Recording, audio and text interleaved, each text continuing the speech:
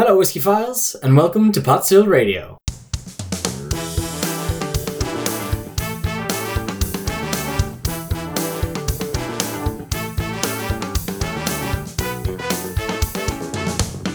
I'm your host, Matt Healy, Chief Editor of PotStill.com, your independent Irish whiskey resource, where we distill and analyse the latest news and releases in the market today. This episode is brought to you by our sponsors. The Irish Whiskey Magazine, which is the only magazine in the world dedicated to sharing the exciting news, lifestyle and spirit of Irish whiskey. Find out more at irishwhiskeymagazine.com. And the Tua glass, the contemporary glass that's quickly becoming the iconic symbol which is uniting Irish whiskey drinkers around the globe. Get yours at tuaglass.ie.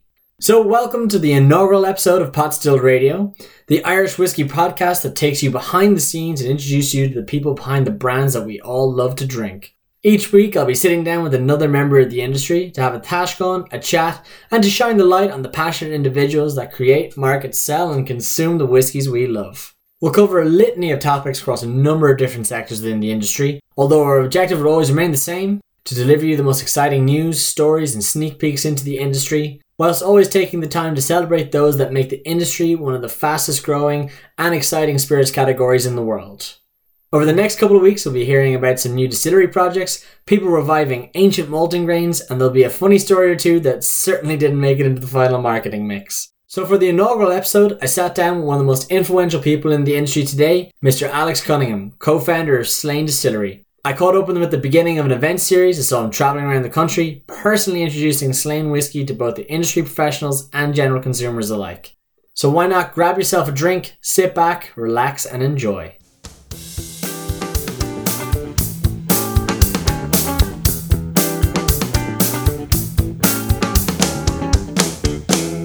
Sitting here in the Irish Whiskey Museum with co-founder of Slane Whiskey, Alex Conyngham.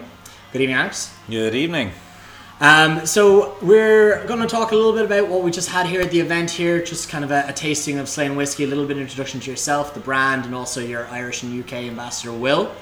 And I suppose get a few wee stories in between. I'm hoping we'll have a lovely, lively chat. If that's great. Right, yeah, absolutely. Cool. I suppose, Alex, I know Slane Whiskey in itself has had kind of a long and fun and slightly turbulent history in the life of Irish whiskey. If you perhaps give us a little bit of background on that. Sure, yeah, no, we've had a few ups and downs along the way. So our project started in 2009 when myself and Dad decided to, I guess, leverage off the fact that he had put Slane on the map through the concerts, which he started in 1981 with the Thin Lizzy gig.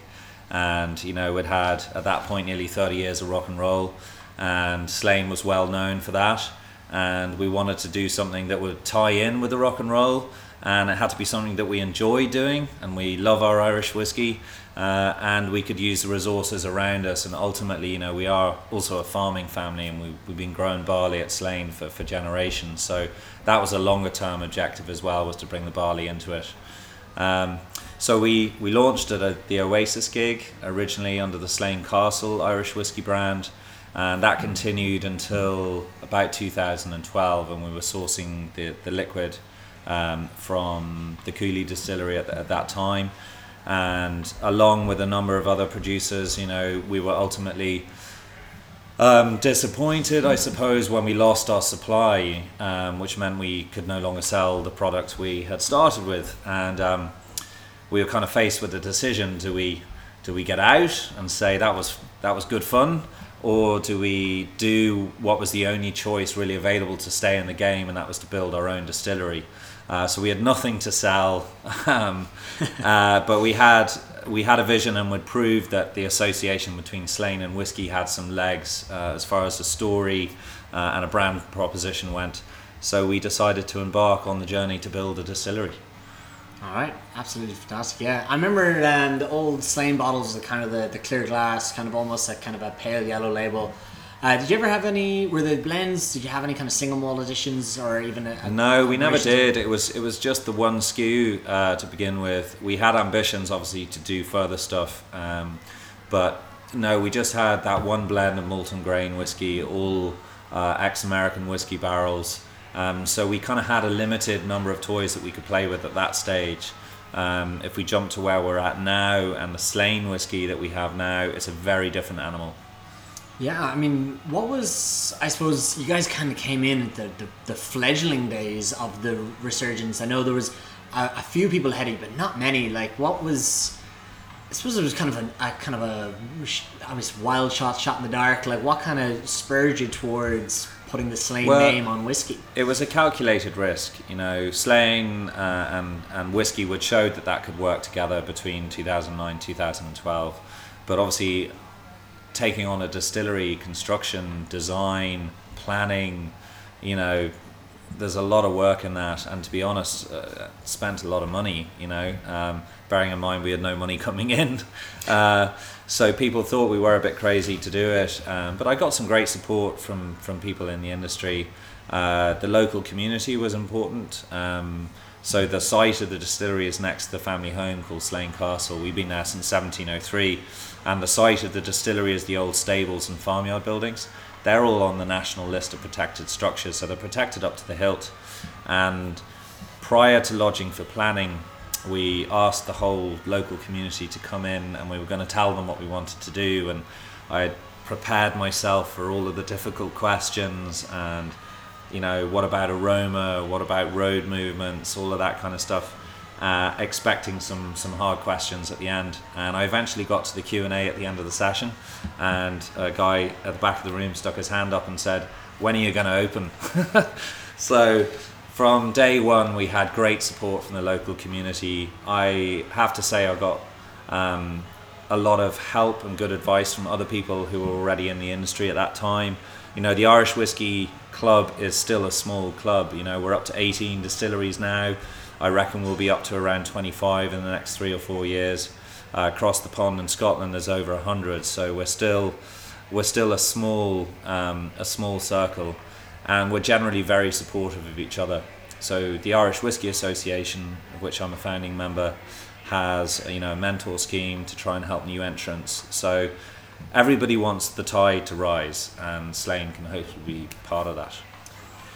So you were saying the local community are very supportive of you. One of the things I always joke with people who don't know the industry is that the business plan of a distillery makes absolutely no financial sense. And if it was a purely economic world, no one would have a whiskey distillery. You put money in for years, and you have to literally sit on it until you can get it out in 5-6 years' time. If the local industry or the local community were behind you, was there anyone against the idea in the family, or investors or anything like that, or does it all go really? Banks have a lot of learning to do. Yeah, no, you're right. You're making assets that you can't realize for some time. It's a massive challenge. So this is something that comes up all the time.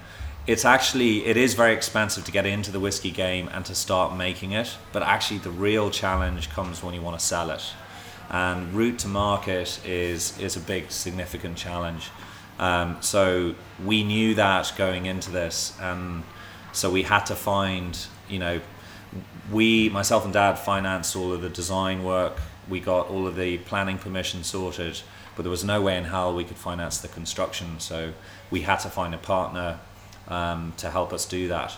And ultimately we wanted a partner that knew the whiskey business, knew how to make the stuff, knew how to sell it, knew how to put a decent brand proposition together. And that's kind of, we ended up partnering with Brown-Forman in 2015, one of the great whiskey companies of the world.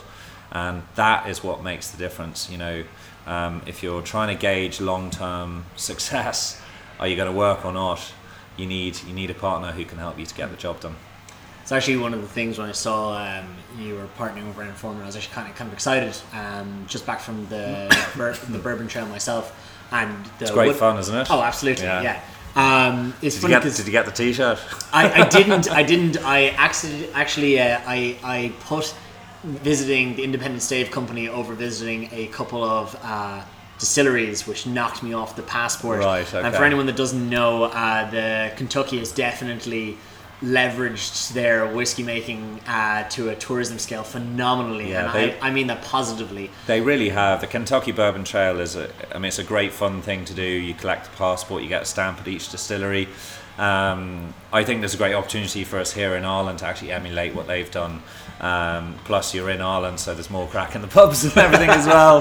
Not in the backcountry, Kentucky. Yeah. I mean, it's beautiful, rural Kentucky. But no, I mean, what an amazing industry they built up there. You know. Oh, absolutely. I think coming from a side where we're looking at the tourism here and whatnot. One of the things that excited me was doing the Woodford tour. Yeah, it's a great distillery. They took a visitor center to the nines, which is just beautiful. They also, what I love is kind of a somewhat overused phrase these days of grain to glass, and I love how Woodford kind of spun it on its head a little bit from corn to cork, which is just that bit of a differentiation that made it quite nice. But they were fantastic, and funnily enough, I believe one of your head guys was actually in the distillery at the time, in their drying store, doing some reconnaissance and learning from the boys. And I just thought that was a really lovely tie-in, and I'm excited to see what they're doing in Woodford, and excited to see what that's a good point. Brown-Forman brings route to market, but actually brings a lot of technical expertise as well. They make Jack Daniels, Old Forester, Woodford that you just mentioned, all extremely well put together whiskies, and is collectively a lot of whiskey making expertise within that organisation that we're now able to tap into at Slane. So that's been hugely helpful. So when we were putting the blend together, I was very much involved in that process, but it was a collaborative process that allowed us to take their learnings, combine it with our learnings to produce the current blend. And I suppose hitting on the blend, I suppose you're kind of one of the few that really have gone for that kind of blended route. And personally I love it especially with the tie-in with Brown-Forman. You've got the virgin oak cask, and you've kind of almost put a delicate American spin on it. Why did you choose, obviously you did the first Slane release was a blend, but I suppose you had the option probably single malt, probably not pot still, and then the grain. What was the kind of, I suppose the thought process or the driving force behind having the blend and going forward? If you look at the size of the category, from a commercial point of view, having, in terms of the volume, brand awareness, and having the Irish blended category is kind of the big entry level opportunity. If you look at the big players, they all participate in that category. So we felt that was the right place to start, and then we can basically launch over the coming decades. There'll be, whether they are line extensions, but we will have pot still, we will have single grain, but blend is always going to be our core. And if we were going to release our blend, we wanted it to be strongly differentiated. So still at an affordable price, but a full flavoured whiskey. And that's where the expertise of Brown-Forman and the unique barrels that they can give us were hugely helpful. So, other Irish whiskies have played with virgin oak, so I wouldn't claim that that's unique to us. But what is unique is that barrel was customised just for Slane. So it's really heavily toasted, medium level of char. That makes it a unique barrel, which ultimately delivers a unique flavour profile. And that's just something that others can't do. So, we're taking advantage of our new unique position. And it's a lot of fun in the process, playing around with the different toasting and charring. And then the same applied to our second barrel, because Brown-Forman make lots of different liquids, but we were able to hone in on one particular liquid, and that again gives us another point of differentiation. So I suppose going forward, I'm going to assume we have the same industry NDA as where it came from, and yes. We'll have to do our guessing as to where it all came from, and that's fine, because I suppose that's kind of an industry staple as we go forward. But I suppose one of my questions is, how have you set up your own distillery? Because are you trying to recreate exactly the liquid? Are we trying to recreate what the other people have, or how are you setting it up? Are you differentiating yourself? Or really, what was the kind of the vision? So I like that question, because I think you need to be very clear on what you want to do from the outset, because that will ultimately shape how you design your distillery, how you're going to make your whiskey. So everything that comes out of Slane is going to be I guess, have two hallmarks. It's not an easy thing to do, but if you were to summarize Irish whiskey perhaps in one word, I would say generally it's smooth, which means it's a very accessible category for particularly for new whiskey drinkers coming in. But on top of that smooth, I wanted to have a whiskey, our initial one, that was kind of quite full flavoured, quite robust. And I would see all of our whiskies will have those two characters expressed in different forms. So, for example, when we're making our triple distill malt, which we're focusing on at the moment, I want something that is going to have good fruity notes to it when it comes off as new make, because that's going to go into the barrel and develop into some really full flavoured, nice, fruity malt whiskey, which we can then use either for blending, or we could technically use it as an independent bottling if we wanted to. But everything has to be driven by your original objectives, and our original objectives are smooth and full flavoured, and that is our style. Okay. I suppose I suppose I've kind of a couple of questions, one of which I will come back to, because I know earlier on in the tasting, and anyone who was here tonight in the Irish Whiskey Museum, it was absolutely lovely to see yourself and Will play off each other, and Will being the Ireland and UK ambassador for Slane, for anyone that doesn't know. You kind of play off each other quite nicely, which I like, because you have very different styles of presenting, and I find that funny because the two of you kind of jump in with fun little tidbits. And I know that you talked about the column stills, and there's something interesting I want to ask you about there. But before I get to that, you were to describe kind of a main flavour characteristic of Slane now and what you hope to see going forward. And I'm gonna nab you and say, not using the word smooth, what would you see as the kind of the main robust flavours you're going to get out of it, and is that going to develop, or are you going to hope to carry that through? So firstly, just clarifying on the blend, I will answer your question, but the great thing about making whiskey is you can have two barrels from the same run and they will turn out differently. Every barrel is different. That's why the whole single cask is such a fascinating subcategory within whiskey. So we will do our level best to ensure consistency, but as the distillates that are made in Slane start phasing in with those that ultimately were sourced elsewhere, will there be change? Yeah, there probably will be a little bit of change. But the difference is that we will now be able to control the quality of the barrel from day one, which we had no control over when we bought the stuff. So I would hope that we will not only sustain quality, we may even be able to improve. But the Slane blend flavour profile, my ambition is that will stay the same. And if you ask me to kind of sum up what are the main attributes of it, in the blended category, I wanted a heavier sweet note. So Irish whiskey blends are generally nice and sweet. They have a nice natural sweetness. But I wanted something that was big and rich and heavy and bold, not kind of lighter, honey. I wanted, something with more depth and or gravitas, and then strong flavour notes. So you're going to find a banana note in Slane, which comes from our Tennessee whiskey barrel. Very distinct, very different, very easy to pick out. Oloroso sherry cask is in there. Lots of people in Irish are using that, but I just happen to love what it does for the whiskey. But again, it dialing up those dried fruit notes, which you'll find, for example, emerge really well in older pot still whiskies. Funnily enough, you get a lot of those lovely dried fruit notes. I've tried to kind of emulate a bit of that. It's not pot still whiskey, but using the sherry, I think, does add some nice flavour notes in there.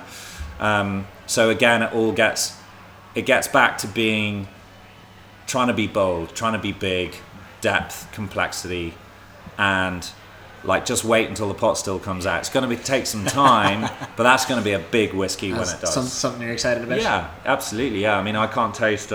We haven't got any new make yet. That will happen, over the course of the coming months. I can't wait to be able to taste that. But the ambition would be when that whiskey finally arrives, it's going to be big. I was really excited to hear you guys have kind of, I suppose, funny configuration you were alluding to earlier, but not only a funny configuration, you seem to have kind of a funny mash bill. I know this industry is kind of really hopped up on maize. Yeah. You seem to be kind of harping back to older days. So there was actually something in that tasting we did earlier that I was expecting you to go one direction, and you completely blinded me with that one. So I really wanted to go into that a little bit further. Okay, well, it's always nice when you send someone off on a different course. No, Slane is unusually, it is a barley only distillery. And a lot of grain whiskey made in Ireland will use maize, which you alluded to is not really grown in Ireland. I wanted to be a barley-only distillery, but then we had the challenge of wanting to make grain whiskey. So the mash bill that will go through the columns is all barley. It'll be rather like a pot still. It's going to be a mix of malt and unmalted barley that we're then going to put into the mash conversion vessel and then put grains in through the columns. So there's some significant design challenges with that. Considering nothing's made for that. Yeah, no, it's not. So, trying to keep it moving in the columns is going to be... So we've actually got underplate cleaning which can happen in process to keep the process moving. Wow. We had a Scottish engineering firm who helped us design it. We just actually were doing some tests there the other day, which went really well. So I'm confident we're going to make a pretty different whiskey as a result. But yeah, using 100% barley, which can be grown in Ireland, which I think is a nice thing to do. And I suppose, and you also have localities of barley in your own fields as well as all around you in the Boyne Valley, which we do. So we grow our own. So it's getting a little bit late start this year because rough spring. Yeah, long winter. Winter is coming and all that. So hopefully it's going to catch up over the summer and we get a nice, friendly, kind of soft summer, which is what you want. The longer it stays green, the better. So fantastic. Now, I am cognizant we have a lot of revelers outside who are enjoying some lovely cocktails, but I don't want to keep you too long. A couple last questions for you. One, if you were to go back a couple of years to a younger self of yours as you're thinking of starting a distillery, or even to someone who's thinking of starting a distillery today, give me like one thing that really surprised you. You didn't think that you'd have to come up against, wouldn't be so hard, or like a really big learning curve. Like, I'm sure you expected a lot. Sure. But I'm really interested in the ones that completely blindsided you. The tough one, which you actually kind of mentioned earlier, to be honest, the financing of whiskey in general and Irish whiskey is a real challenge. And everybody sees the growth that's happening and they're like, I want to get in on this action. But then you tell them you're not going to get your money back for 15 years and they're like, The worst business investment. Yeah, so it's a tough one, so it's not for everyone, particularly from an investment. That was a significant wall, and look, we found a solution. We partnered with Brian Foreman. And then the other thing is, just don't give up. Like, there's two things I think that have helped me. It's just downright kind of grit. You got to keep going, and believe in the vision. And though it wasn't always easy, and we still have challenges ahead, but above all else, I'm having fun. Phenomenal. So on the fun note, and we'll end it at this. I've done some behind the scenes reconnaissance with some of your employees.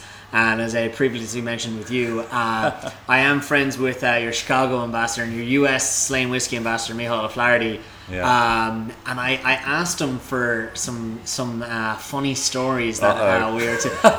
Now, in fairness, he did allude to the fact I asked for funny stories from Chicago, and he said, "What are you talking about? We have to be on our best behavior." So unfortunately, I didn't get to rat him out on that one. But he did tell me to ask you about ghosts untuning guitars with a certain Irish rock band. So I'm wondering if I'll leave it at that and let you kind of tell us that story, because I know the distillery's on the doorstep of Slane Castle. So it is. Many years ago, you two effectively moved in Slane Castle to record an album when I was a kid called The Unforgettable Fire. And listen, if people are lying in bed in the morning and there's drums and guitars downstairs, it's a bit like a kid in a candy store. So we did sneak in there and play with those instruments, and probably might have caused a few problems for the engineers, but I just couldn't. Everybody wants to be a rock star, so I couldn't resist. And what age would you have been at that point? I was only, I must have been 9 or 10. Well, I mean, that's every 9 and 10 year old wants to be a rock star, especially with you two living in the house. Absolutely, yeah. So I suppose, Alex, thank you very much for giving us your time, especially with this event going on here. And thank you to the Irish Whiskey Museum for letting us use their space. We're actually sitting in their lovely shebeen with the false coffin and the false wake and some pot stills that look fake, but I always have to question myself whether or not there's distillate coming out the other end. But I really appreciate your time. You guys, your whiskey files out there, have been listening to Pot Stilled Radio. It's been myself, Matt Healy with potstill.com, Alex Conyngham with Slane Whiskey, Bill Thompson is on production, and from all of us, we'll say Sláinte, and Alex, thank you very much. Sláinte, thank you. And if you want to learn more about the great whiskey that Alex makes, you should definitely check out his website, slaneirishwhiskey.com. If you've enjoyed this podcast, make sure you subscribe, Pot Stilled Radio, or visit us on potstill.com. If you have a question for me and you want to reach out directly, you can catch me on Twitter at potstilled_.